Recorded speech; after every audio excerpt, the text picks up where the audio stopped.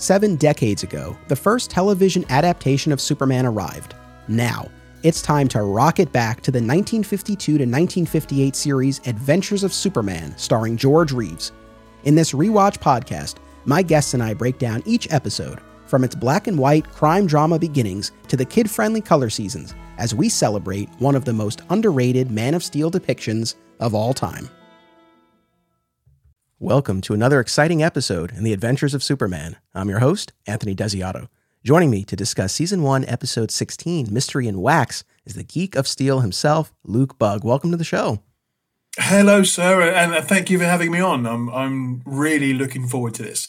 This is something that we've been in the planning for quite some time, and we've finally, the stars have aligned, and we can come on and talk about this show, because I've got a lot to talk about regarding this particular episode, and to talk about you as well, if we can, because I've got questions for you that we will get to later on. But yeah, I'm looking forward to it. It's going to be a fun show. I never turned down an opportunity to talk about myself, so that's perfectly fine.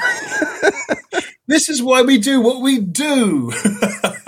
For sure. We were just talking off mic, but I'll say it again now on the record here, that one of the best things about doing this has been connecting with fellow Superman fans like yourself and people like yourself from all around the world. And so to be able to talk about this 70-year-old series with a fellow super fan is always a delight. So I'm excited to get into this. Now, in a second, I want to ask you about, your overall experience with Adventures of Superman. But speaking about this episode in particular, this was Season 1, Episode 16, aired January 2nd, 1953.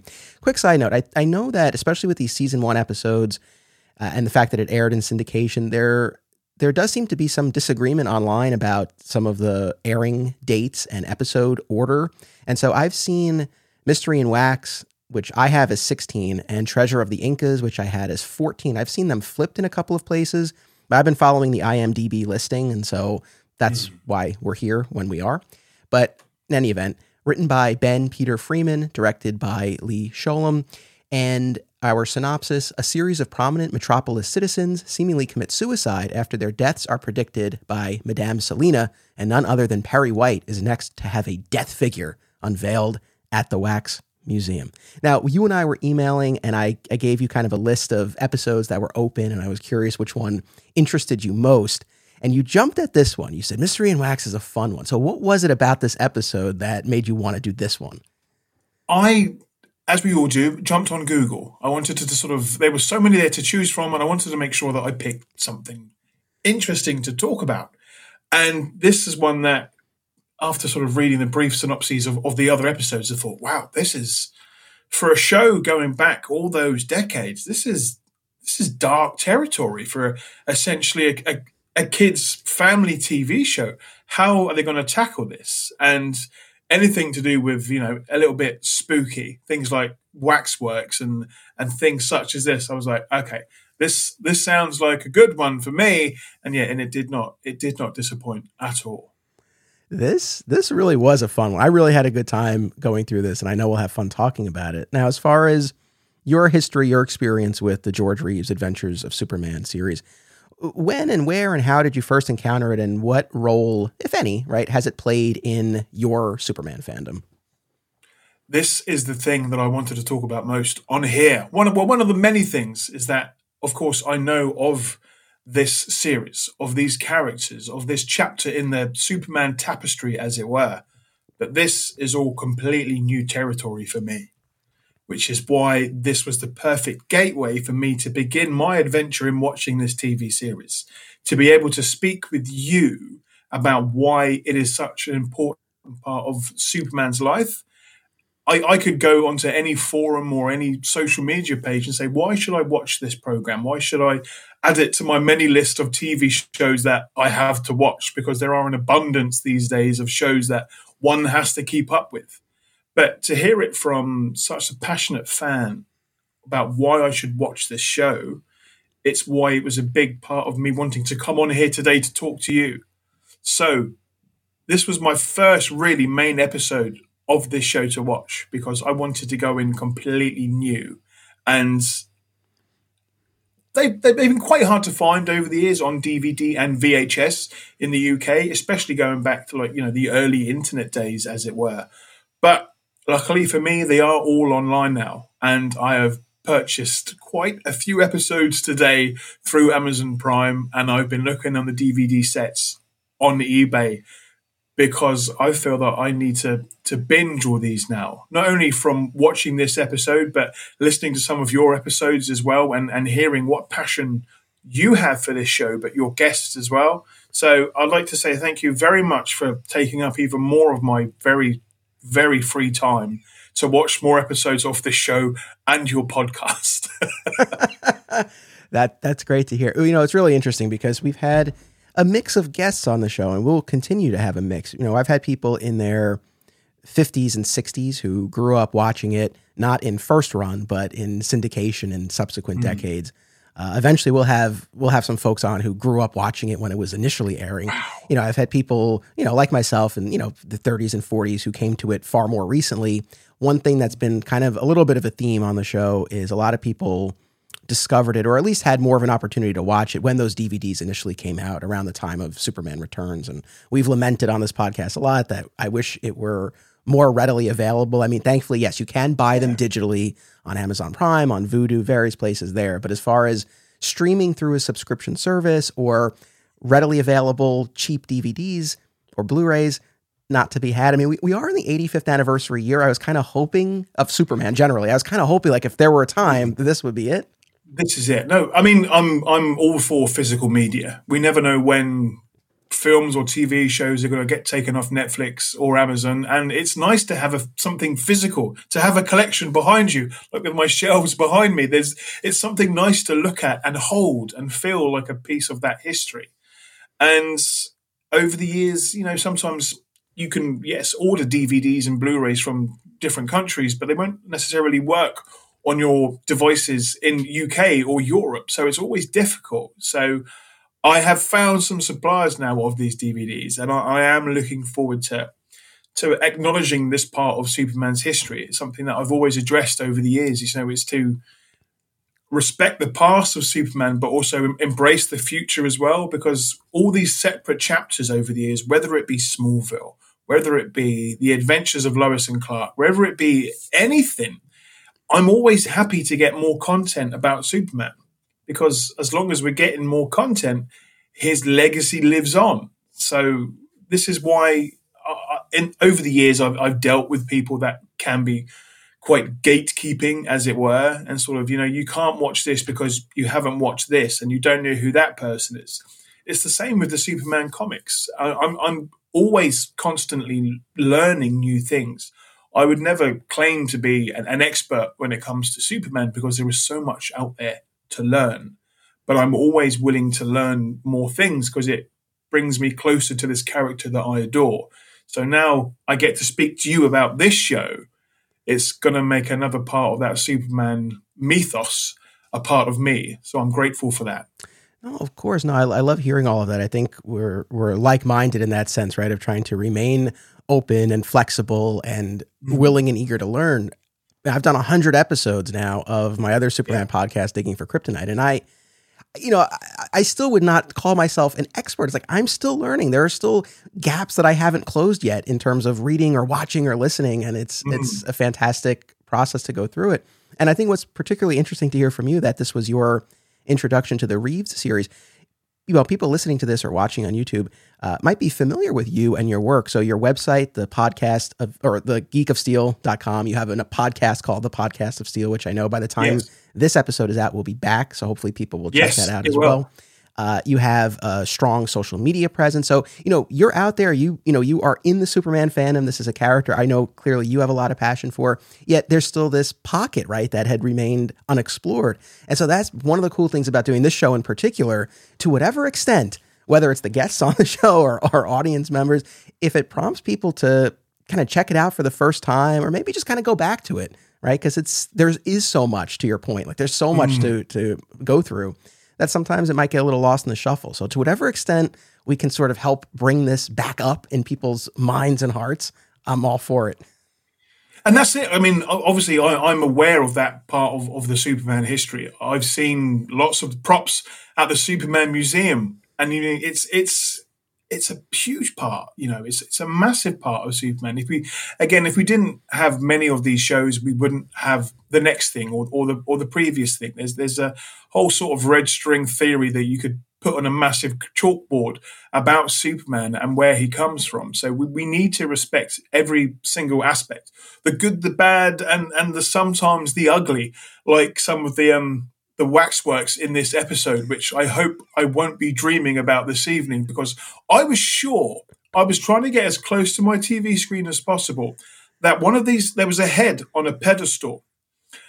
I was sure that was real, and it's about to blink or move because it was so spooky. But we'll get into those props later on. But it was a great episode for me to begin with, that's for sure. And it's given me a hunger for more. I want to binge this, and I'm going to enjoy that journey as well.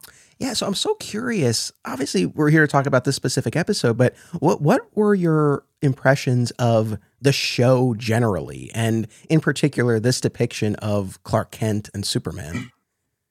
I'm a fan. I'm a big fan of it. You can see where it sort of advanced from those early days of the radio plays into live action, making a movie into a TV show, going from sort of animated shorts to something a bit for a wider audience, for the mums and the dads and the people that want to get back in and sort of enjoy entertainment. And I was loving what I was seeing. Short storytelling, done well, very precise. Introductions to characters, introductions to a plot.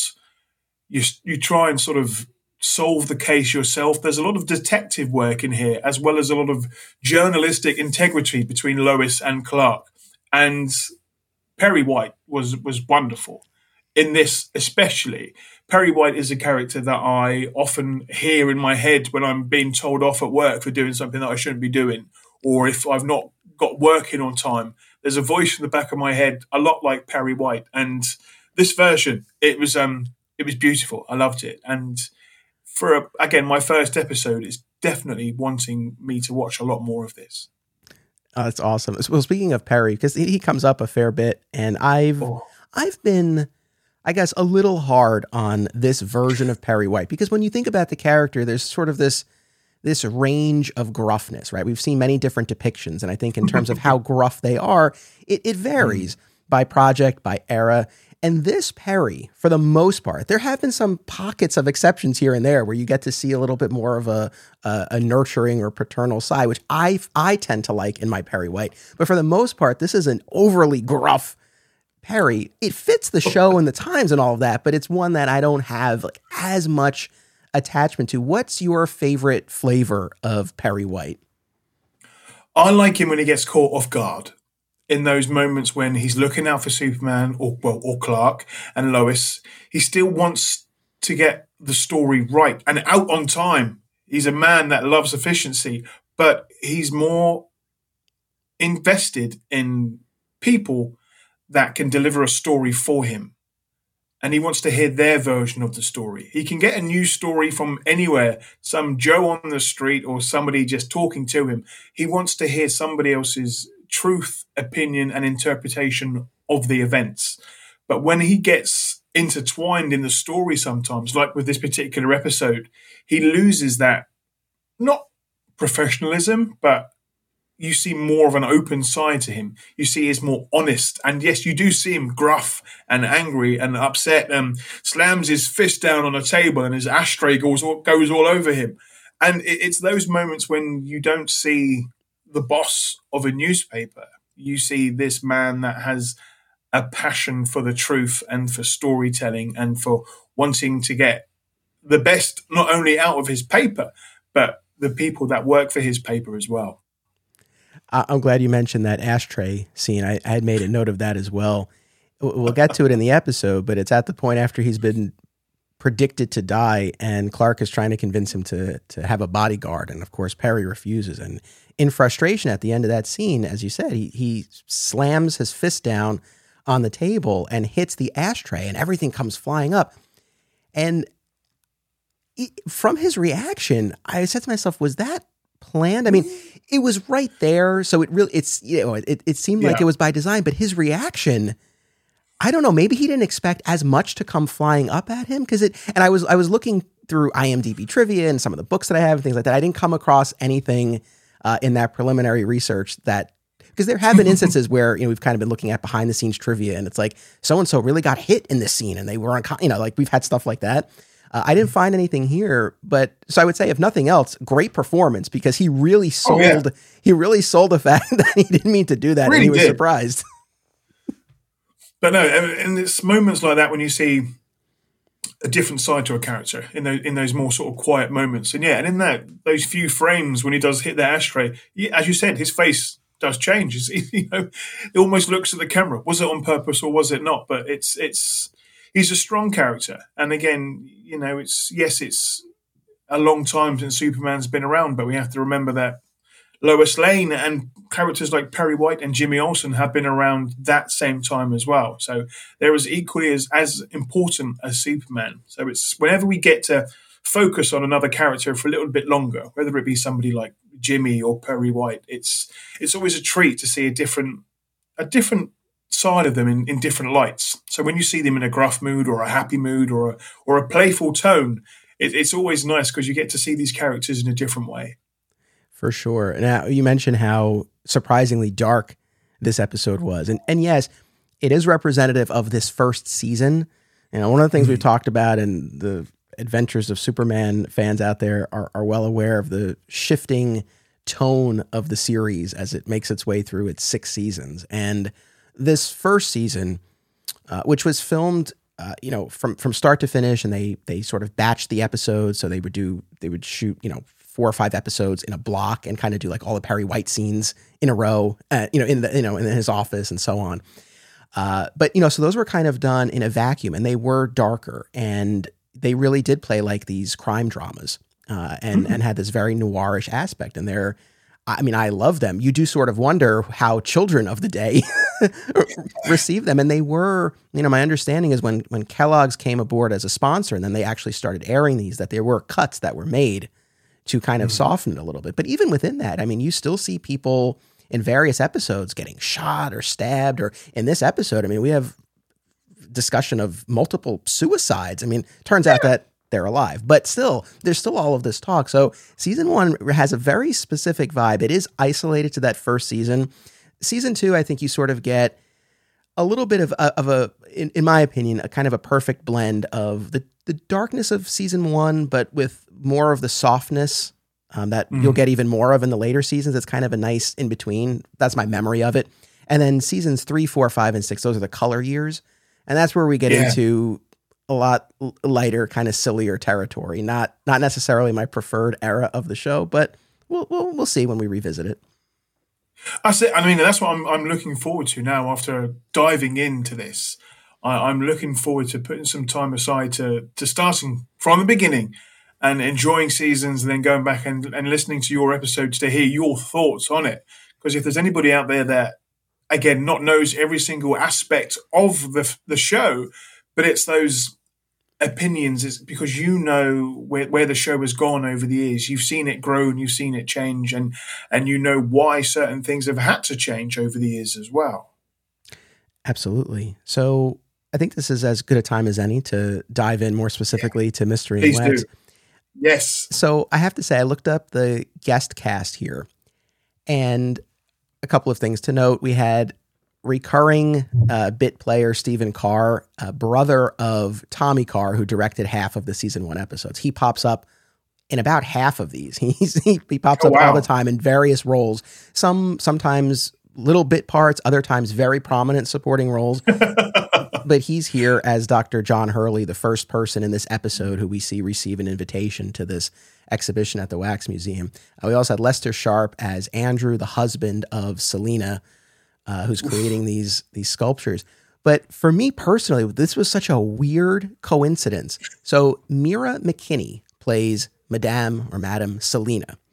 And I looked her up on IMDb, and I saw the little blurb, and I clicked to read more.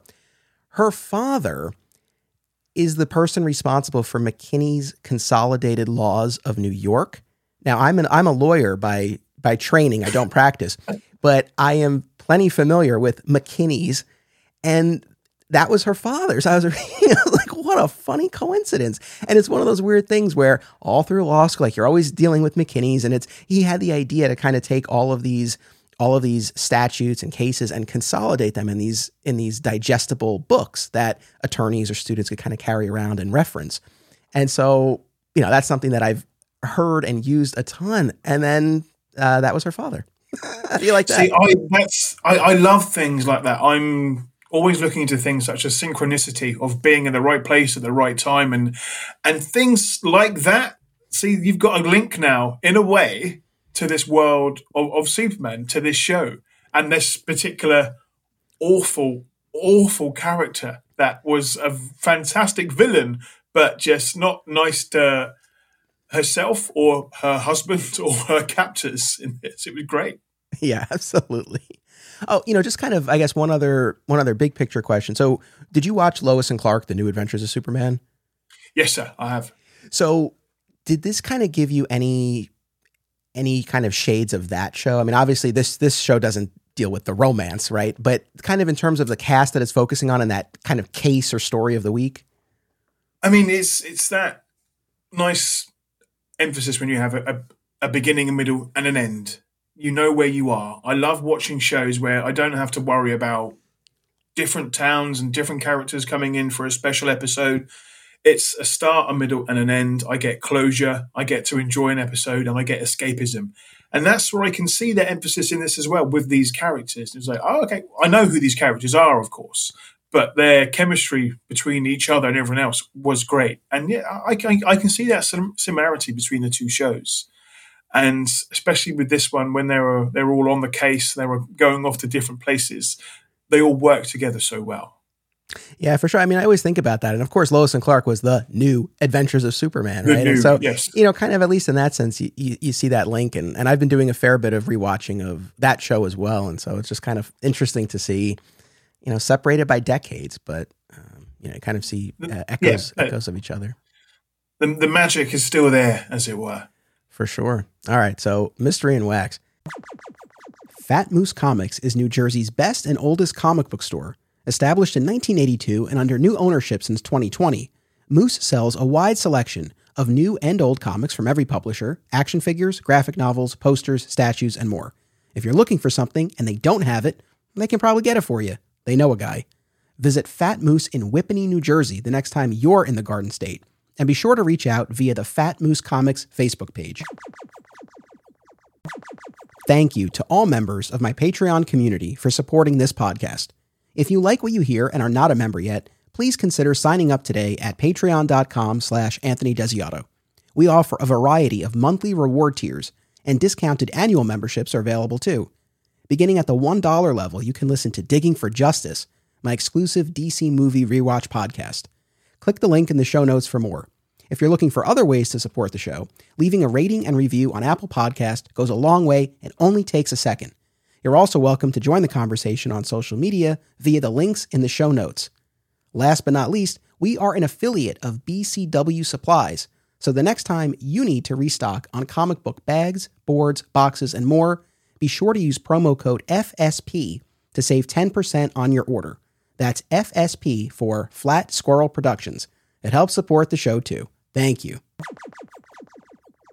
We open with an invitation being delivered to Dr. John Hurley. We don't see him. We only see his hands as he's receiving the invitation, and he opens it up, and it's Madame Selina's Wax Museum and a special exhibition.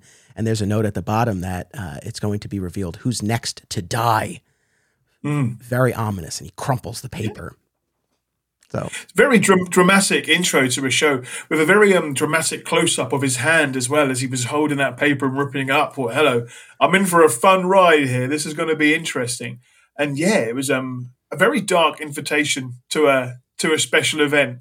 I think looking back, maybe I should have picked a more lighter episode to enjoy. But I'm glad this is, it's shown me the light in a way that not all shows get to be light and funny all the time. There needs to be some darkness mixed in there as well. And this was a very dark character.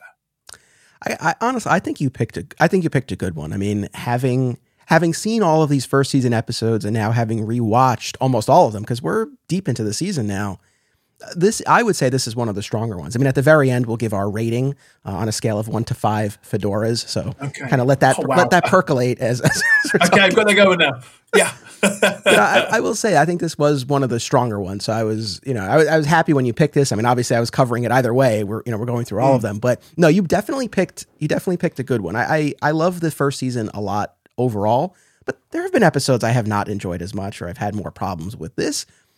With one or two exceptions, there were a couple of things that I bumped up against, but for the most part, I thought this was a really tight, moody, atmospheric episode, and I think it really kind of all tied together very nicely. So no, you picked a good one. Good. I'm glad. So from there, we go to the Wax Museum, and we have, the audience sitting there in the gallery waiting for Selena and for this wax figure to be unveiled. And she comes in and, makes her way across the room and stands in front of everyone. What were your initial impressions of Selena? She was clutching some pearls. I thought, we're going to have another Martha Wayne situation here. What's going to happen? And but after that, as soon as she started talking and almost looking through you as she was talking, I was like, okay, well, this is clearly the villain of this episode, because it was just something about her very over-dramatic, very well-spoken voice when you're thinking, okay, there's something going on behind those very evil eyes. And yeah, I was like, okay, I want to know more about this character. I know these are short episodes, but I needed an origin story about this particular character and how she became to be this way. And I was like, okay, I can see why she's got these people all here together. Let's dig into this story, because I want to find out where this is going to go. Yes, absolutely. Definitely makes a strong initial impression. And yeah, she's very, it's very dramatic. As she's speaking, is kind of this, monotone, like almost possessed air that she has about her. And I guess that's the idea, right? She's, as we come to learn, pretending, but as far as everyone knows, she's channeling, right, this other power, right? She's received, and we'll learn more about this in an upcoming scene, but, she's been told who is going to die next, and she's created the figure, and that's what she's going to unveil, and it's her unhappy duty, I think she calls it, right? She takes no delight in this, but she's just a vessel, right? And she is creating these figures that will portend who is next to perish, and she unveils the figure, and of course it is Dr. John Hurley, who has quite a strong reaction. Yeah, I mean, I thought this is some top-notch acting here. This is a guy that's clearly done his training. It was a very strong reaction, but again, I love seeing the effects of seeing. Well, it's not truly a waxwork, as it were. It's just him standing in the same spot. So it was a very like. It was very similar to what he did look like. So I would be quite scared if I saw myself in a waxwork museum as well. But yeah, strong reaction to say the least. I know he's got the fist up to his mouth, but no, that is fun. I was thinking that too, right? Yeah, and with him, and then later with Perry, right? Of course, yes, the show did not create wax figures of the actors, right? So it's just them standing there. And so, yeah, you're right. I think that does contribute to the effect of how freaked out you would be. Literally, it's so lifelike. Have you been to a wax museum? Is that something of any interest? I have, sir. Yeah, I mean, I've been to a few of varying qualities, put it that way.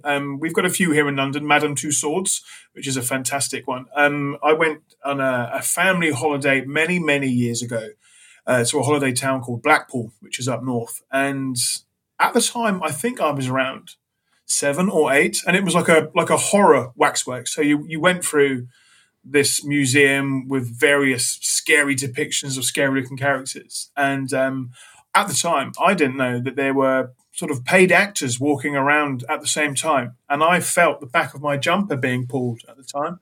And I turned around, and there was a small person with a scary mask on. And this person was eye height with me at the time, and I was not a fan.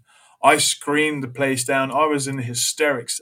So much so that my mum and dad and sister carried on the tour, and I went off to the staff room to be calmed down with a can of Coke. I remember that much. And I've got very fond memories of sitting down in this staff room with all these paid actors and all scary masks and makeup, just sitting down, having cups of coffee, drinking tea. And I was just left alone. So there you go. That's the 1990s for you. Yeah, that's pretty. I could see how that could be traumatic, but at least then you got the behind the scenes and you got to see. Oh yeah. I was fine after that. Once he took like this, I think it was like some sort of scary bald mask. He took it off, and it was just like a regular guy, of course. He was like, "Okay, let's go and have a sit down. Let's get you not freaked out." I was like, "Okay." But yeah, so I have had some experience with waxworks. Gotcha. I shouldn't have picked this episode. I'm going to get some like relapsed traumatic dreams tonight. I tell you what, goodness me. I know, I'm a little worried now. Hopefully it'll be all right. If you dream of it, sure. Hopefully Superman will enter the dream and everything will be all right.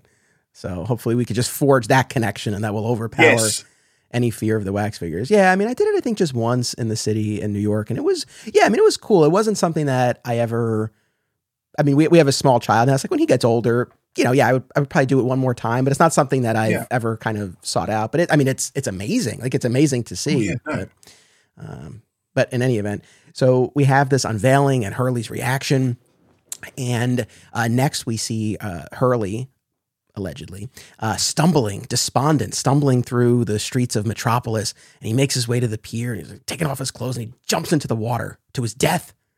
Even took his shoes off. He's there taking his clothes off and just jumps in. I was like, surely, at this point I'm thinking, okay, well, someone's going to come and stop him. Someone's going to, prevent him from jumping into the sea. Nope. You just see him just literally jump out of the frame and just go deep, deep down. I was like, wow, okay. Now this is how you tell a story, because now I really want to know more.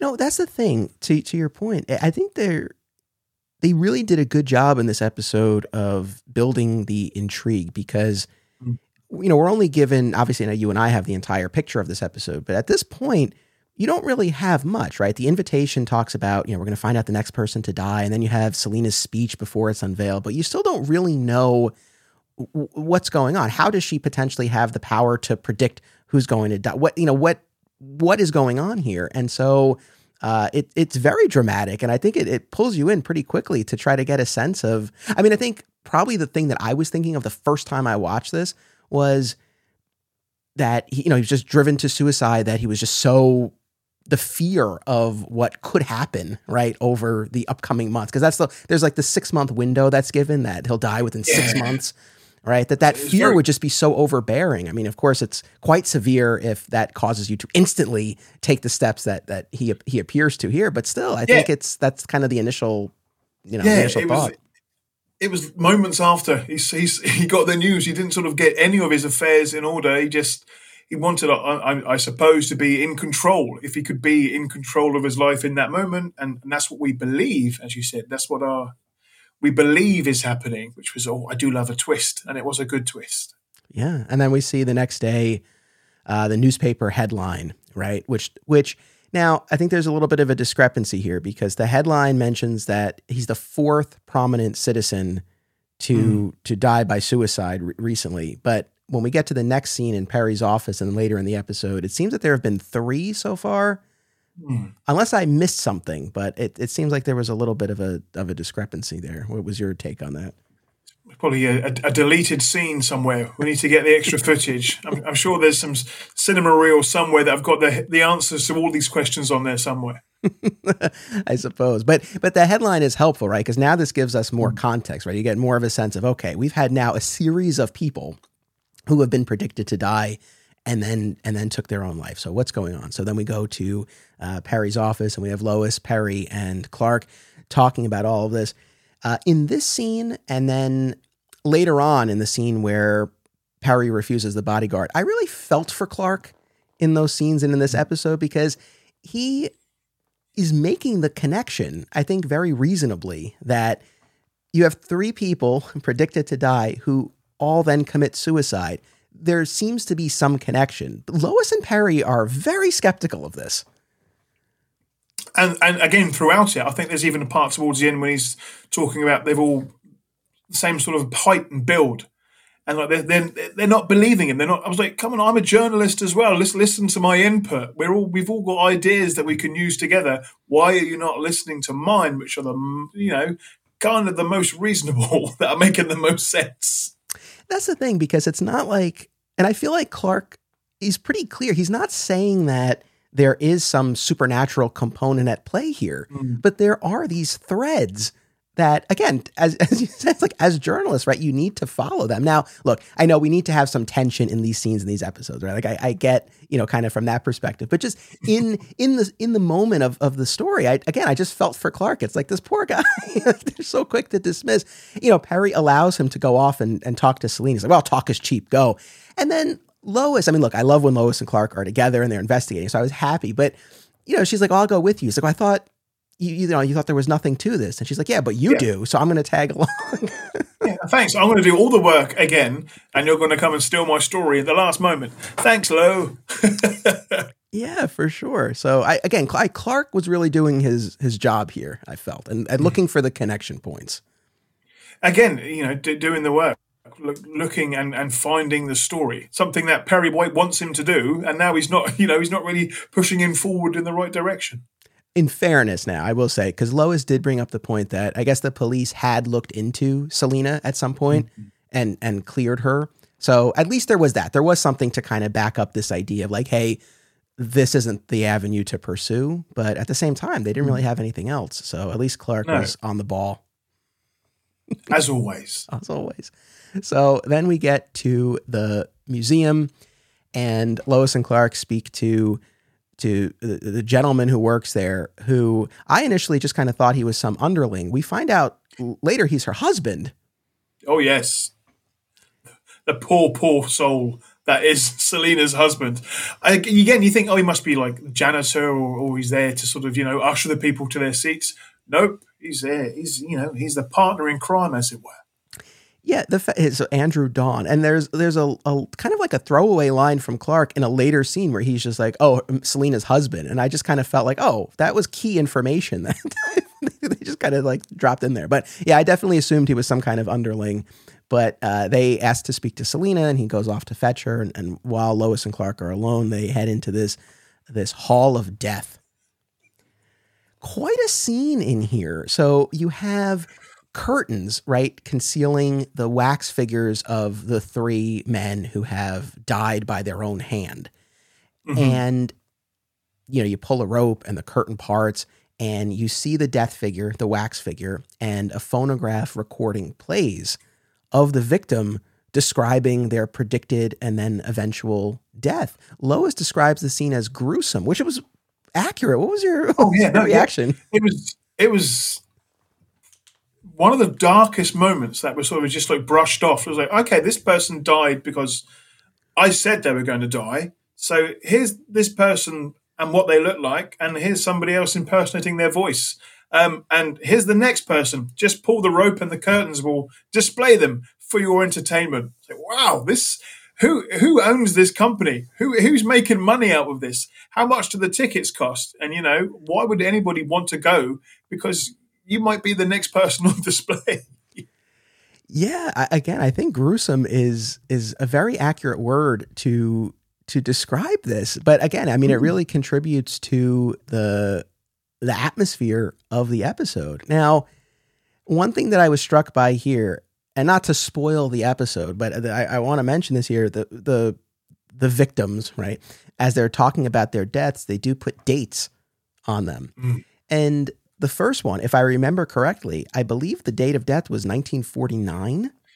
I was trying to do the maths, yeah. And the other one was, I think, like the early 40s. I was like, okay, so this person, there was quite a gap there. Yeah, so a gap between the deaths, and so now they filmed the first season in 1951 and then it aired in 52. But still, so let's say we're in 1951 as we're watching this. That's a significant period of time. Now, like I said, just to jump ahead, what we find out is that these people did not actually kill themselves. They are being imprisoned in the basement below the museum. And I don't mean to nitpick, but I can't help but sort of ponder how feasible Selena and Andrew's plan really is. How long have they kept, and are they planning to keep these victims? And if that was the case, that they are living there for more than a 12-hour stay, their cells it was just a cubicle. There was no bed. It was a stool. How long are they keeping these? I know they're sort of they're prisoners, but show some compassion at least in a very almost cupboard, all confined next to each other. Oh, yeah. I know. I had that same thought too, where yes, they are exceedingly tiny, these cells that we'll see later in the episode. And again, I mean, I know clearly they're making a ton of money selling tickets to this death gallery, but at the same time, you have to feed these prisoners. I mean, clearly they've kept them alive, right? So you got to feed these prisoners. I mean, and just the constant worry that you're going to be uncovered. It's just how it just seems so unsustainable as a business model to have these prisoners I mean, I guess at some point, maybe they would let them go and blow town or something like that and then try to set up shop somewhere else. But they seem to be in it for the long haul. I think so. And I mean, if they are, as you said, leaving town and going somewhere else, it's a lot of building work to be done. Even though those prison cells are very small, you've still got to find a good place for them. Yeah. I don't know. That was, like I said, if there was one thing I bumped up against in the episode, it was that. It was just when you got those dates, right, and you had the sense that at least that first victim had been there for over a year.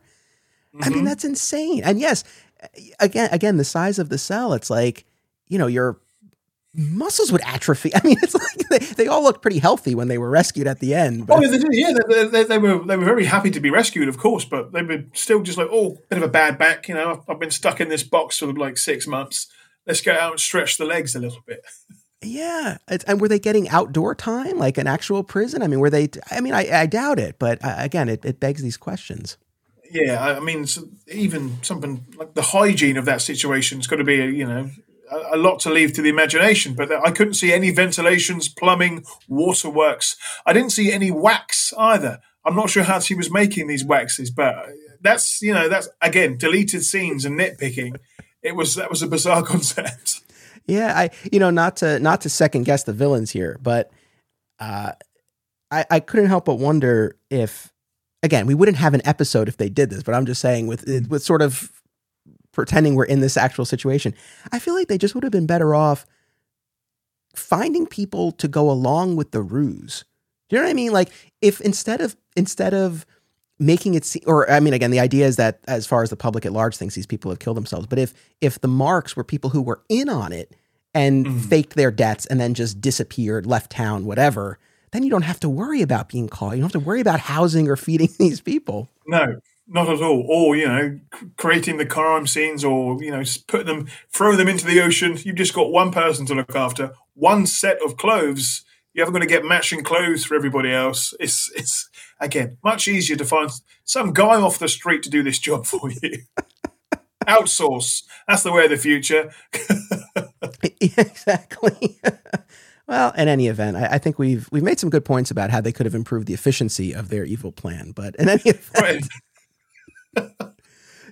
here's where we are. And so Lois and Clark have this sit down with Selena, and she's offended at the designation, the term fortune teller. Right? That's not what she is, and she goes on to sort of explain a little bit more about what's happening. Right? Her version of it, at least, is that. She receives a vision of who's going to die, and she hears a voice that tells her to create this figure of them. And Lois has a great line there. Is that the one where she's about the phonograph? Yes, I had it written down. But you crackle because I can't even read my own writing now. But there you go. But when Selena talks about the voice, Lois says, not a direct quote, but something to the effect of like, "Are you sure it wasn't a phonograph recording, like in your gallery?" Something like that. It. And Clark, that's what I liked about it. It was that sassiness that she had in that. I was like, okay, because this is again a new interpretation of Lois for me. I wanted to see how this was done, and again, it was inquisitive but with attitude. Again, sort of, clearly you're hearing voices, but is that voice the phonograph that you've already put out the back and, made up yourself? It's, again, journalistic integrity with sass. I like those two combined. It's good. Yeah, this version of Lois has really become an all-time favorite of mine. She's terrific. And as we talk about in virtually every episode. You know, we only have Phyllis Coates for the first season of this show, and then Noel Neill takes over, and it's a different take on the character, a lot of value in it, but I think everyone I've talked to so far, we all tend to prefer the Phyllis Coates season 1 incarnation of the character. And I think this is a great, again, just a small moment in this scene, but you do see that the inquisitive mind and the toughness kind of digging a little bit. And I love Clark's, Clark clears his throat, right? so loudly, so comically to sort of, quite a few times as well. He's like, that's enough, Lois. Like, go on. Yeah, it's terrific. And so Selena, really is clearly no fan of Lois. Like when they get up to leave, she promises Clark, if I have another vision, I'll let you know. And, shakes Clark's hand, but just leaves Lois hanging. Yeah, did not acknowledge that goodbye at all. She's like, oh, I'd love it if you could come back, Clark. Let's just forget that there's somebody else in this room talking to me. I just want to ignore this person for the rest of my time. Yes. Although, we've seen versions of that in Lois and Clark, The New Adventures of Superman, right? When they're investigating someone and they take a liking to Clark and, kind of are more dismissive of Lois. We've definitely seen versions of that. But then after Lois and Clark leave, it was interesting because you get to see Selena drop the facade, right? Because she's had this air about her, right? This theatricality. And then they leave and Andrew kind of comes up next to her and she just drops it and laughs. And that's our first hint of like, oh, okay. Like now we have a sense of what's going on, that this is all a ruse. Yeah. And when you hear a laugh such as maniacal as that laugh, if you don't already assume that they're the villain, then you need to get a hearing test because her laugh was just chilling. And it was quite a few times it happened, and sort of one of them I think laughed. It was quite an extended laugh. I was like, okay, this is she's clearly got an agenda now. Yes, yeah, very very much so. I think what's cool about these episodes, and what I'm finding as I'm making my way through is the first time I watched all of these a couple of years ago, I essentially binged them. And so I remember the broad strokes, but I don't remember the ins and outs and twists of every single episode, which is great because as I'm rewatching these now for the podcast, I don't remember, again, exactly what every beat is of the episode. So I'm, watching, I'm not quite sure. Yes, I mean, of course, we know she's the villain of the piece, but it's like, okay, what is exactly happening here? And what is the plan and how is it working and how are they going to figure it all out? And again, I think this episode, as we've said, is one of the stronger ones, I think, in terms of, kind of keeping you guessing about exactly what's happening here. So, but yeah, so that was a cool moment. And then we're in Clark's office. And as you had mentioned earlier, he's put, and again, another instance of him really doing his job well, noticing a connection, right, among the victims, that they're all of the same height and weight, about 5'8" and like 158 pounds, something like that. Now, this was, I guess, the one other thing that I had a little bit of an issue with, right? This idea that they're targeting people, again, of the same height and weight, because as we'll come to learn, right, Andrew is impersonating them and staging these suicides. And now this came up, I don't know if this was IMDb trivia or somewhere. I came across this somewhere that I think the original idea for this episode was for Jimmy to be the next victim. But due to budget constraints, they couldn't have Jack Larson in the episode. Okay. And so they went with Perry. But when you line these guys up, I don't know that that they all quite match. I mean, some are a little bit more slimmer than others. Some are a little bit taller. I mean, I don't think if they're targeting people, they need to be going to a certain tailor's and just watching all the same size people come out of this shop. It'll do. That's the next one. That's one after that. These guys, yeah, they didn't all look exactly like Andrew, really. Yeah, I mean, it's funny. We didn't get I guess we did get a decent look at the earlier victims, but I feel like Stephen Carr, who played Hurley, he in particular, right, is like taller and slimmer. He felt like more of an outlier, but in any event, we won't pick it apart too much. But it's just interesting. But again, I appreciated Clark's investigative prowess in making this connection. And Perry comes in and he says that they've all received invitations to the next exhibition. And one of them, I don't know if it's Clark or Perry, but one of them, surmises, well, one of us could be the next victim. Yes, and I was hoping that it was going to be, Lois. What's going to happen here is we're going to get Lois as a waxwork, but no. They all went off to the next event, which still had quite a lot of people going to it.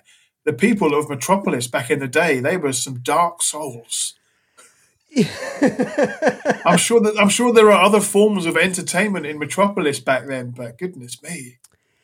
I know you. That's a great point. You do sort of have to wonder about that. What sort of perverse glee they were taking in these death predictions. Now, I guess in fairness, we're in this age where we're bombarded with content and entertainment demanding our attention.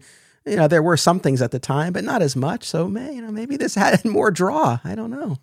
I suppose it would be, but to buy a ticket to that event would be even worse. You think, if I'm going to die after going to this event, I want to be let in for free. I want my ticket to be comped at the very least. I know that is crazy because it's true. I mean, very well attended these reveals. And we have Lois and Clark and Perry in the audience there. A nice little moment here. They don't go through the business of zooming in on Clark's eyes and giving us the little sound effect and showing that he's using his X-ray vision. But clearly he is, right? Because before the curtain drops, like he's clearly jolted and he starts to get up and, Lois grabs him. She's like, what are you doing? And then the curtain falls and we see that it's Perry. So I like that little bit there. I thought that, again, like we can fill in the blanks. Yeah, no, that's what I liked about it. I was waiting to see when Superman would appear, first of all. I was waiting to see when we would get a glimpse at some special effects. But I was thinking, oh, right, yeah. And I did go back and watch that section again. You're thinking, oh, right, he's using his X-ray vision there. But we don't have to see it. We know that he knows because we know that he's Superman. And it was a very interesting way of going along with that scene. And then, yes, when it did get revealed, it was Paul Perry's statue behind that curtain. The drama then. Oh, good drama there. Yeah, I love Perry's reaction there where he just balks at all of this and he's like, you're a fraud. I'm going to have you driven out of town. That was just like classic John Hamilton, Perry White. Like that was great. That was it. He didn't have a fist to slam down the table. It was like, I'm going to put your name in my paper. We're going to run you out of town. You're never going to work here again. And then it's like, come on, we're going. Like to playing the dad card. So come on, kids, we're leaving this establishment. Yeah, I know. And as far as, sort of wondering when Superman's going to show up and all of that, I think this episode is pretty representative of, especially season 1, where some episodes you will get kind of a mid-episode Superman appearance where he'll make a quick save or something like that. But in most of these, it's Clark and Lois or Jim or whatever configuration we're dealing with investigating really for most of the episode. And then the Superman rescue at the end. And so, as we've talked about, I think that's one of the main reasons why I'm glad that they made this Clark so confident and capable. But I also think they had to, right? Because they're pinning so much of the episode on Clark as this reporter. And if he's sort of stumbling around, I don't think we would get anywhere. So I think this works for this iteration. It did work. I mean, he was sort of bumbling in some sense. He was very different to what we see the Superman at the end of the episode. But I liked that mystery of them trying to solve the case. It was like a detective story. It's them trying to find the true story out of it, as we said, like a good journalist. And that is why I am excited to watch more episodes of this, because I want to see more of that relationship. I want to see more of them honing their skills and getting juicier stories. That's what I'm looking forward to. Nice. So the next scene is one we already talked about, where Perry refuses the bodyguard and smashes the table, and all of the debris from the ashtray flies up at him. So from there, Clark is woken from his slumber. Now, side note, apparently that footage of Clark waking up and answering the phone was taken from another episode, The Secret of Superman, when Jim's mother calls Clark because he hasn't come home. That was the episode where there's a doctor who is drugging Daily Planet staffers with truth serum to try to get information on Superman.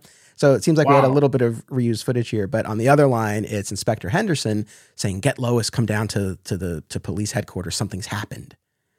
Yeah, I was like, whenever you're giving bad news to somebody, don't say, "Come down here, I need to talk to you." Because then you're just left with all these thoughts in your head, and that is when your head becomes your own worst enemy. Just hit me up, give me the bad news straight away so I can react accordingly. But it was like, wow, He's just woken up. He's got given this news, and now he's got to get all the way down there to find out what's going on. Oof, tense. I will say, and I suppose this is probably a function of if they were reusing footage that they only had so much to work with. But this Clark, this season 1 George Reeves Clark, I don't think would have just said, "Oh, okay, I'll be there." This Clark would have been like, "No, tell me now." Like, he's a very impatient is the word that I've kind of come back to a lot with this Clark. He's very much like let's go. And so I feel like, if they were filming the scene wholly from scratch, this Clark would have been like, "No, you'll tell me now." Yeah, you've woken me up. What's going on? We don't often see Superman in bed, or Clark Kent in bed for that matter. But when we do, he's being woken up. It's like, give the man 5 minutes rest, for goodness sake. When he's not being a journalist, he's off saving the world. Give him his sleep. I know, for sure. Filmmakers and movie fans alike should be sure to attend these film festivals: Brightside Tavern in Jersey City, Hang On to Your Shorts in Asbury Park, Point Lookout on Long Island, and In the Cut in Bloomfield, New Jersey. On a personal note, my short film, By Spoon, The J. Mizell Story, played at these fests, so I know firsthand what fun and well-run events they are. Submission information for filmmakers, as well as details about the festivals, can be found at filmfreeway.com. Follow the festivals on social media for news about events, discounts, tickets, and more. Also, listen to the Hang On to Your Shorts and Cullen On Film podcasts, available via a shared universe network. Acme Comics is a locally owned and operated full-service comic book store in Greensboro, North Carolina, for people of all ages and walks of life. Now in its 40th year, this multiple-time Eisner Award nominee features a significant contemporary and vintage back-issue selection, as the Acme team uses their collective knowledge and resources to connect you with the best material. Mail order subscriptions to new releases are available, and all offerings are available anywhere via mail order. Follow Acme on social media and eBay, listen to the Acme Cast on all podcast services, and visit acmecomics.com for much more. Aw Yeah Comics celebrates and promotes everything that is wonderful about comics, toys, artwork, and the joy they bring to people. Visit them in person at one of their 3 locations: Harrison, New York, which happens to be my local comic shop, Skokie, Illinois, or Muncie, Indiana. If you have children and have been looking for a family-friendly store, look no further. Join Aw Yeah for exciting events, including creator signings, how-tos, and more.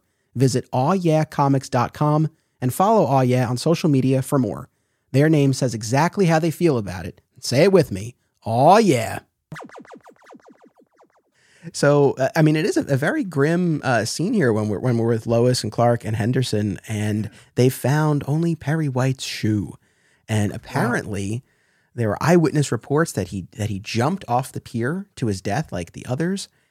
And Henderson mentions how the clerk from the newspaper club saw Perry stumbling out after 2 a.m. and he was like wild and maybe he was drunk, which Clark is very quick to say. Perry White's never been drunk one day in his life.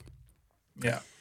Not to take us off on too much of a tangent here, but we talked about this a lot in that Secret of Superman episode about this newspaper club, because in that episode, Perry White is staying at the newspaper club, and similarly, it's like 2 a.m. and he's ordered up a coffee and sandwich, and we talked in that episode about like what exactly is the newspaper club? I mean, it seems to be a hotel / full-on living quarters. I mean, and now with this episode, I am kind of wondering. I think he just full-on lives there.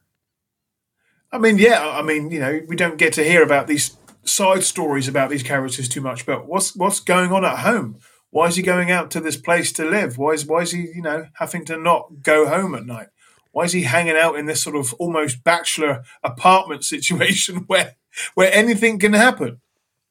Yeah, I know. I remain puzzled by this, but it's quite all right. I'm along for the ride here. But yeah, I mean, the stakes have been raised. Now, of course, as we're watching this, we know they're not going to kill off Perry White, but it's still, again, the mystery is deepening about what exactly is happening here. And I think the main value of a scene like this is, to see Lois and Clark's reaction to something like this, wow. Right? I mean, they quickly go back into investigative mode and try to figure everything out. But just even for those brief scenes or moments where like they think he might be dead, it's a different angle to explore. Yeah, and again, it was some fantastic acting in a very short amount of time. Yes, we know these characters respect each other, but they're friends as well as colleagues, and we see Lois truly react to it, and it's it's a sad moment. But as you said, yes, it doesn't take long before they're right. Let's find out what's happened to him. Let's get the truth, because this isn't the truth. We need to find out why this happened. Well, so speaking of the truth and the why, so the next scene we're in Lois's office, and this is where I love this again, and I don't mean to nitpick, but there are a couple of like critical pieces of information that Clark just kind of throws out there that seemingly they've known this whole time, but it was never said to us, right? The fact that all three of the suicides jumped off the same pier into the harbor, and no bodies were ever recovered. And just a shoe. Just the shoe. So again, it's fine, but it definitely, right? I mean, I guess I understand why they held that back, because as soon as you have that information, I think the picture starts to come into focus here a little bit. But I don't know. I guess it's just one of those things where it was a little frustrating, because like seemingly they knew this all along and we were just in the dark, but that's fine. But it's when the phone rang and I was like, this is Lois's office. Yeah. And Clark just, clearly for me, I'm taking this phone call. And he even says, I'll get it. It's probably for me. Why, Clark? Lois is just as good as a reporter as you. Do not assume that phone call is for you. It's for Lois. I know, man. That really stood out as well. That was so funny and odd, because I don't know. It was like he could have easily just said, I'll get it for you. Yeah. Or he didn't need to say anything. He could have just grabbed it. It was a very sort of cocky, confident move to take on. I was like, I don't think I could ever do something like that. Or so I was out sort of going around somebody's office or someone's house, and their phone started to ring. I was like, oh, I'm assuming this is for me, even though this is your phone. I'm going to take this call because I'm much more important than you are.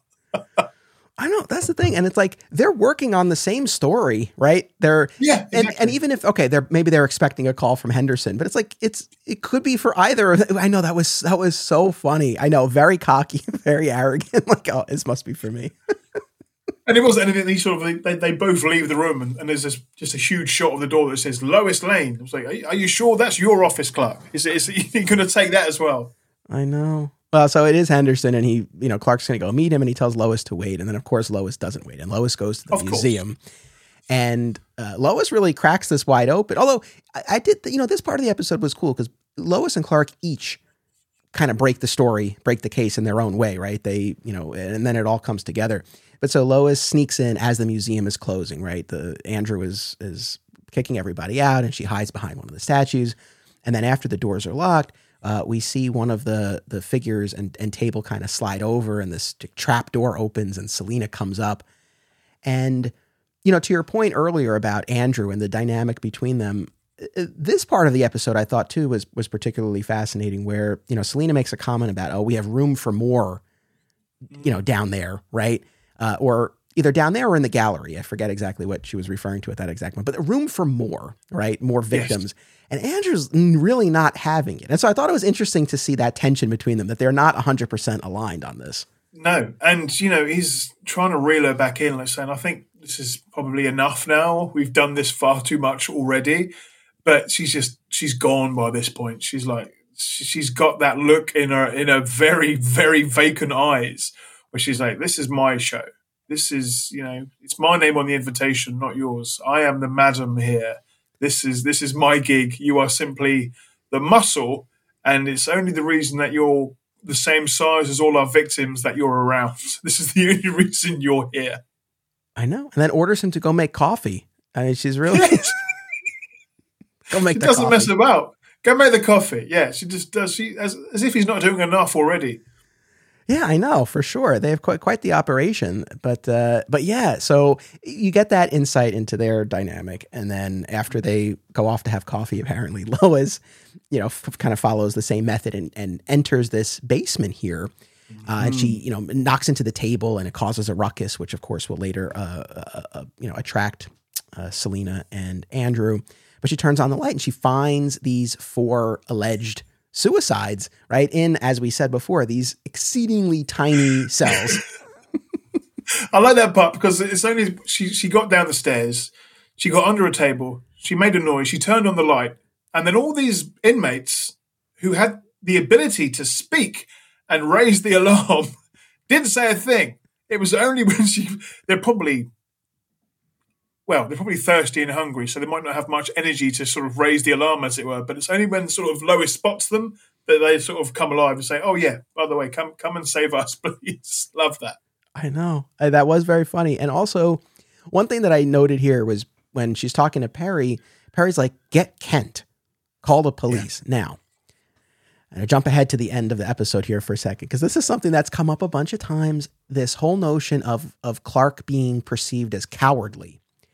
Mm-hmm. And at the end of the episode, in our final little wrap-up scene, we're in the office with Perry and Lois and Henderson, and Clark comes in, and we've had the whole Superman save and all that, which we'll get to. But they ask Clark, "What happened to you? You disappeared, right, in the wax museum before Superman showed up." And Lois is quick to say, "Oh, Clark, he always disappears." Okay.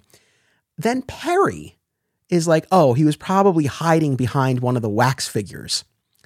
And Clark, ever the great sport, just kind of smiles. He's like, "I was hiding behind Superman." And that's our button, and we're out of the episode. But I'm saying to myself, I just feel like there's always this disconnect between how Clark is portrayed and how the characters seem to regard him generally. Right? Like when Perry, Perry didn't have to mention Clark at all, right? In that scene where Lois finds him. But the first words like, "Get Kent." So which one is it? Is Clark a coward who's going to hide behind a wax figure? Or is Clark the guy you want when you're discovered in an underground prison? You can't have it both ways. You can't. Pick a side. Do you want to be like your hero or the scapegoat or the butt of all your jokes? Pick one, please. And you can see why Clark Kent and Superman have so many issues with dual identities when nobody wants them to be either person. Yeah, I think it's just this contrivance of the show, right? Where they have to sort of account for why people don't put it together. And so every now and then you'll get these little things about like, "Oh, he runs away, he hides." But again, I think in terms of what we're shown, we're told, "Oh, he's a coward," but what we're shown is the opposite of that. No, he was taking charge of every scene and also Lois's phone. He's the man you want by your side. He gets the job done whether he's in the cape or not. I did like this interpretation of Clark Kent because it is very different to everything we've seen before. I think everybody brings their own dynamic when they're portraying Clark Kent. It's not always that bumbling idiot or that person that is deep in thought. Everyone's got their own little niche aspect, but I did like the confidence of George Reeves, and the man can fill a suit. That frame of his shoulders, I was like, okay, I don't know how you can't put these two together, but they're not obviously the persons playing each other. But dude was packing those big guns. Yeah, a wonderful, wonderful performance as Clark and Superman. Such a joy watching this for sure. So before Lois can do anything, though, after she finds the victims, the other two come down. Of course, Lois tries to hide under the table. This was a great bit, though, where they look around, they can't find her. They don't think to look under the table, but then Selena leans on the table and it flips and it whacks Lois in the head. And she's like, "Ow!" Right in the head. Yeah. And then, we get a tussle between them. And, Selena puts her in a headlock and they chloroform her. Yeah, she does. Yeah, just yells for the chloroform as well. "Get the chloroform now." So, yeah, another dark little moment. Yeah, I know, no doubt. We cut to the pier where Henderson and Clark are poking around. And this is where now Clark is really formulating his theory, because he looks under the pier. He sees this little area where, and it was, I don't know what it was like on your TV when you were, but like I could barely make out what Clark was seeing. I don't think it was 4K back then, but it was, as a sort of like, oh yeah, that's what he's doing. I had to sort of put two and two together. I had to do my own detective work. Yes. Yeah. But that there's this area underneath the pier where he says someone could, climb up a rope. Right. And it starts to articulate this theory that, and I think it's in this scene that it's mentioned that Andrew is impersonating these alleged victims and is wearing a wax mask of their faces, which again, they never even attempt to show us what that would look like, but cool idea. Very Mission Impossible-esque. That's it. That's maybe where they got the idea from originally. But no, when we do see these people in the wax museum, they're not even made to look very waxy. I mean, I know they're dealing with black and white cameras back then, but they just, I was looking at them very intensely to see if I can see them breathe or blink. nothing was done to make them look like a waxwork, but they were, honestly. Yeah, I know. Look, a different, as we always say with these episodes, not only was it a different time and they were shooting these very quickly with not a lot of money, but also too, like in terms of how they were going to be viewed on small black and white televisions once. Like that's the other thing. When we talk about this all the time, it's like, well, now we pause, we zoom in, we're studying it. Yeah. There's no closed captions. There's no subtitles. I can't go frame by frame. We'll just enjoy the story, and that's what I ended up doing. I was enjoying the story. I was along for the ride by this point. So the small parts of the storyline that we don't necessarily want to be told about, we don't mind because we're enjoying where it's taking us. That's one thing that I've noticed as I've been doing all of these podcast episodes is that. I don't love every single aspect of every episode, but typically whenever I do have an issue with something, it's usually story or character related. Like I've not really any sort of limitation in terms of the budget or production or technology. I get like that usually doesn't bother me. It's like any time where I'm complaining about something, again, it's more story based. I think in terms of what they were able to pull off production wise for the time, for the budget, for the shooting schedule, amazing. Like it's really pretty incredible. So. I just wanted to mention that. So we have now it's kind of all coming into place, this idea that these people have not been jumping off the pier. Andrew just impersonates them. They're abducted. They stage the suicide. He climbs out and so on. So we are back in the basement now where Lois has been locked up. And this is where like Selena has full on lost it at this point. Megalomania has kicked off. She doesn't care. She's literally gone off the rails. Andrew doesn't know what to do. But you can feel that this tense situation is somehow getting even more tense. I know part of me, I think one episode with these characters was probably enough, but part of me would have wanted more of their home life. What is their deal? I want to see their first date. I want to see when they started arranging the wedding. I want to know what their first dance was. I want to know where their honeymoon was. I can't get enough of these characters because I want their origin story because you've got one that's clearly quite henpecked and will go along with most things. And then you've just got Selena, who is in charge of the whole outfit. I want to see where her motivation came from, to say the least. Yes. No, I agree totally. It is really funny watching this scene. And again, she's just cackling maniacally and she's drunk on the power, right? Like she really seems to be taken with this idea that, everyone's kind of hanging on her every word about who she's going to predict next. And like you said, I mean, Andrew just looks like, like what am I going to do with her? Not again. I can't keep up with this. Well, you know what?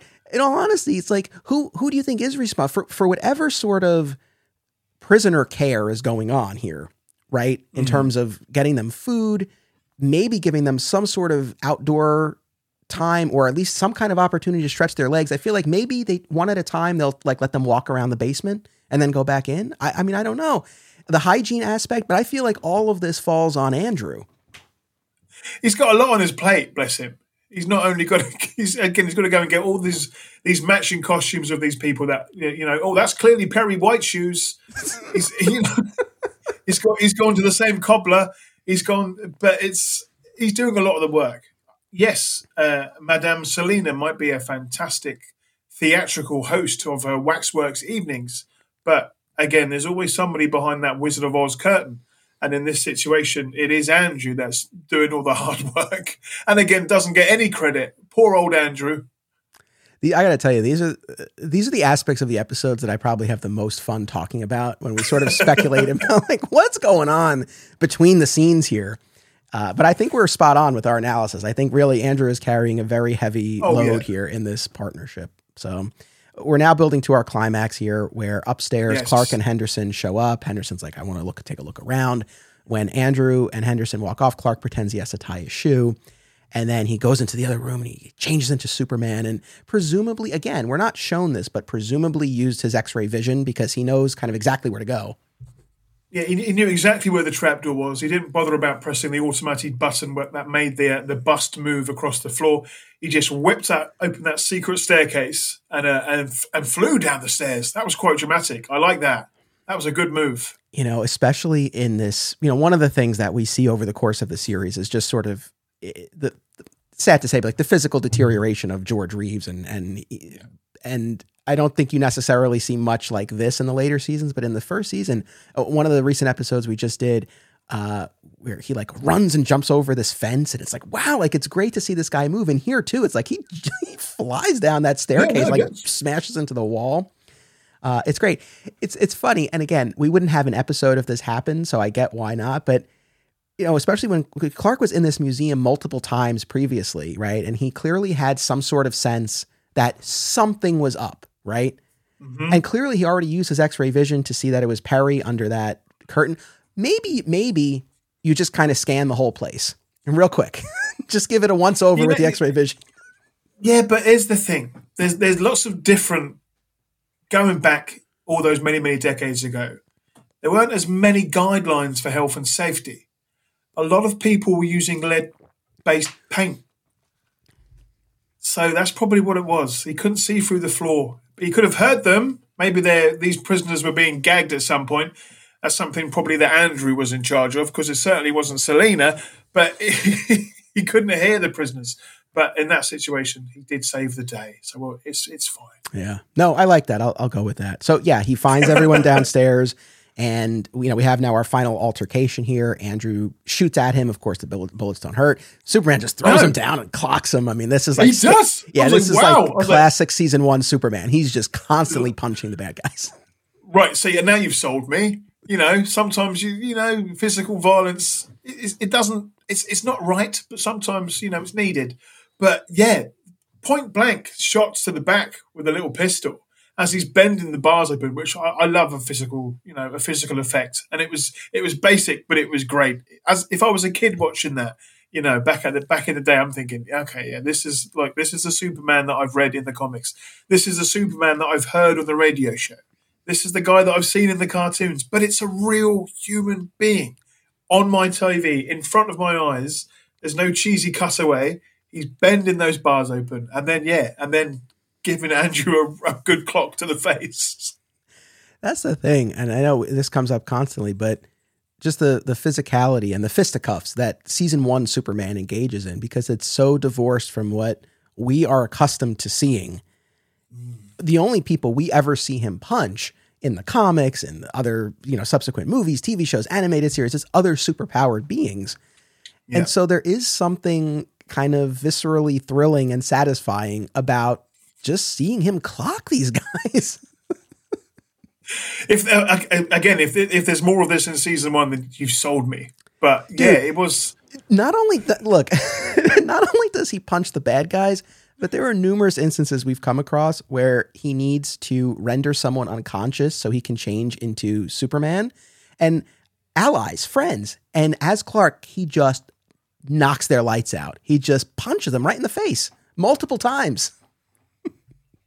Sold. Absolutely sold. Yeah. That's efficient though. It's efficiency. That's what it is. Yeah. Now that's the thing. Like in modern years, we've seen kind of the flick if he needs to do something like that. I do like the flick. There's a little flick to the front of the head. That's still quite a risky move to do to someone. But if you're going to knock someone out, just clock them. They won't believe it was you, Superman. It's fine. Yeah, I mean not to rehash, but it's been quite a few episodes now. But one of the episodes, the Mind Machine, Clark's in an airplane with a character played by Stephen Carr, Dr. John Hurley in this episode. Yeah. He's playing a doctor or a scientist assistant in this episode, and also as a pilot. And so Clark and this guy are in the plane, and Clark has to change into Superman. And so he puts on the autopilot and he just punches the guy in the face. See, that's the Superman that I need in my life. It is. That's the thing. It's a different flavor, but you get into it and it's like, oh, okay, I get this. It's different, but man, there's something very, very entertaining and enjoyable about it. He's getting the job done. That's what he's doing. So again, Andrew's down for the count. Selena gets the gun. She's going to shoot Lois. Of course, Superman intervenes, throws her over to Henderson. He frees Lois. He discerns that she's all right. She's just been drugged. And then we have our little resolution scene in the Daily Planet offices, which we talked about before, where they're all kind of debriefing, having a champagne toast. They're all very pleased. Oh, yeah. That was a great work environment. That was fantastic. You know, very Mad Men-esque. I was like, okay, all right. Go along with that. And then, of course, we have that exchange that we talked about where Clark comes in and there's this, sort of speculation about what happened to him. And then our little button there of him saying, I was hiding behind Superman. And then we're out of the episode. And then there was the guy at the newspaper stand that I was very excited to see. An Easter egg in a show as aged as this, because there were Superman comics in the background. So there were some action comics, some Batman comics, and some world's finest comics. Now, as we mentioned before, it's hard to zoom in on quality such as this, but I was trying to find out which comic issues they were. They look like some good issues, but I love when anytime a comic is referenced in a Superman show or a film, it's just very, very meta. And for me to have that in this episode was like, okay, Luke, yeah, you picked a good episode for it to be your first one. Well done. I'm so glad. I had almost forgotten that. I'm so glad that you mentioned it because, yes, we do get that great bit where, this very meta moment where you see Superman comics on the newsstand behind the vendor. It's a great moment. Yeah, it was a little tough to see exactly what it is. I'm sure there are sites out there that have pinpointed exactly which issues they were, but it was just it was really, really cool to see. I love that. Nice little transition from all the drama. Then the guy, it's all sorted out, and then back again to the guys drinking their champagne in the office. But no, a fantastic episode. I've seen clips of the show many times over the years. I've seen bullets bouncing off him. I've seen him doing stunts. But for my first episode, as it were, I'm hooked. I want more of this. I want more of that storytelling. I want more of this version of Lois and Clark. I definitely want more of all of them together because, it's great to see Superman, but when these two characters, whether it be Perry and Clark or Lois and Clark, it's great to see that chemistry between them, and I want more of that. 100%. Well, in that case, I think you'll really enjoy certainly the rest of season 1, and I wish you well on your journey as you watch more of them. I will be coming to you with the questions. I'll watch the episodes and I will enjoy your podcast afterwards. Well, thank you. No, I really appreciate that. And I so appreciate you coming on. The last thing we have to do before we remind everyone to check out your site and podcast and all of that is to rate the episode. So we typically give a rating on a scale of 1 to 5 fedoras. Now, this may be particularly tough in your case since this is the one entire episode that you've seen, but nevertheless, where would this land for you? As I said, I don't have much to compare it to, but if this was my first time, I was being very, very unbiased and I wasn't a Superman fan, and I was watching it in this time period of this coming out, it's great escapism. It's great storytelling. It's short and sweet, but to the point. It's got evil characters. It's got suspense. It's got drama. It's got twists. For me, I'm going to give it a 3.5 fedoras out of 5. Excellent. So it's enough there to want me to keep coming back for more, but I'm sure there are other episodes that give a bit more punch, but this is it would definitely get me coming back for another episode. Gotcha. I think I'm actually going to go 4 on this one. Oh, okay. I'm going to go 4. I really did enjoy it, and especially as it's funny though, I think what happens sometimes is my enjoyment of the discussion sort of colors and enhances my enjoyment or my memory of the episode. Good. I'm glad. But no, I think this was, especially as we were talking through everything, like I said, there were really only a couple of actual issues that I had with the episode. Yeah. For the most part, I think it really held up well. And again, I really appreciated just the tension, the mood, the atmosphere. And again, it really was a solid mystery that they constructed that even upon rewatch, I was like, okay, I don't remember exactly where we're going here, and I enjoyed it. So I'm going to go 4 on this one. 4 for me, 3.5 for you. I dig it. What's been your lowest ranking episode? Which one do you like the least? You know what's so funny is as host, I really need to be doing a better job of maintaining a list of what my ratings are. The audience might actually be able to answer this better than I can, but the Deserted Village and the Rescue episodes, those two, I would say, were probably my least favorite, and I gave them either a 1 or a 2. Those were pretty low. Okay. Those were pretty low. Okay. And if it was my first time watching this show and you were suggesting an episode for me to watch, which episode would you probably suggest? Oh, that's a great question. So we very recently covered the stolen costume. Okay. Where a burglar finds the Superman costume in Clark Kent's closet and hands it over to a pair of gangsters. It's a very, very well-known Adventures of Superman episode, even beyond people who are familiar with the show. That's definitely a standout. It rings a bell. That's a great concept. Yes. It's a fantastic concept for a story. You know, I don't want to spoil the ending, but it's a very kind of controversial ending, and it will prompt some thought and debate. So I would urge you to take a look at that one.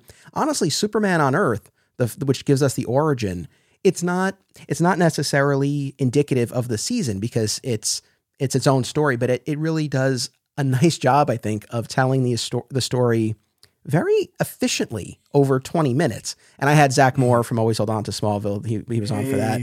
And we had a lot of fun.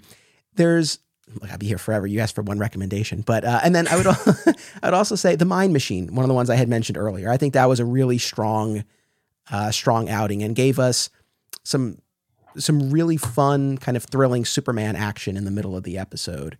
Oh, and then last one, I promise.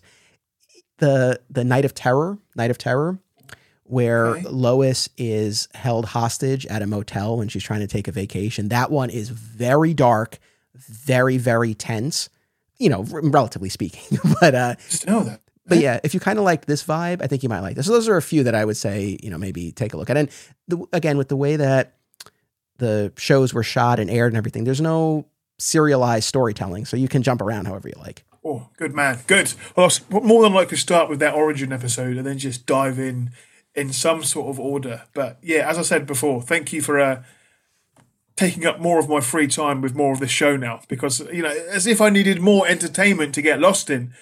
This is going to be a fun journey. I know of it for sure. Oh, I hope you enjoy. I thank you for taking the time very much. I really enjoyed. This is the first time you and I spoke, and I really had a lot of fun.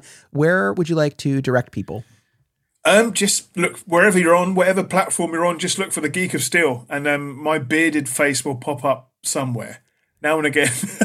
I tend to sort of. I don't do TikTok. It's one thing I don't do, mainly because I just don't understand it.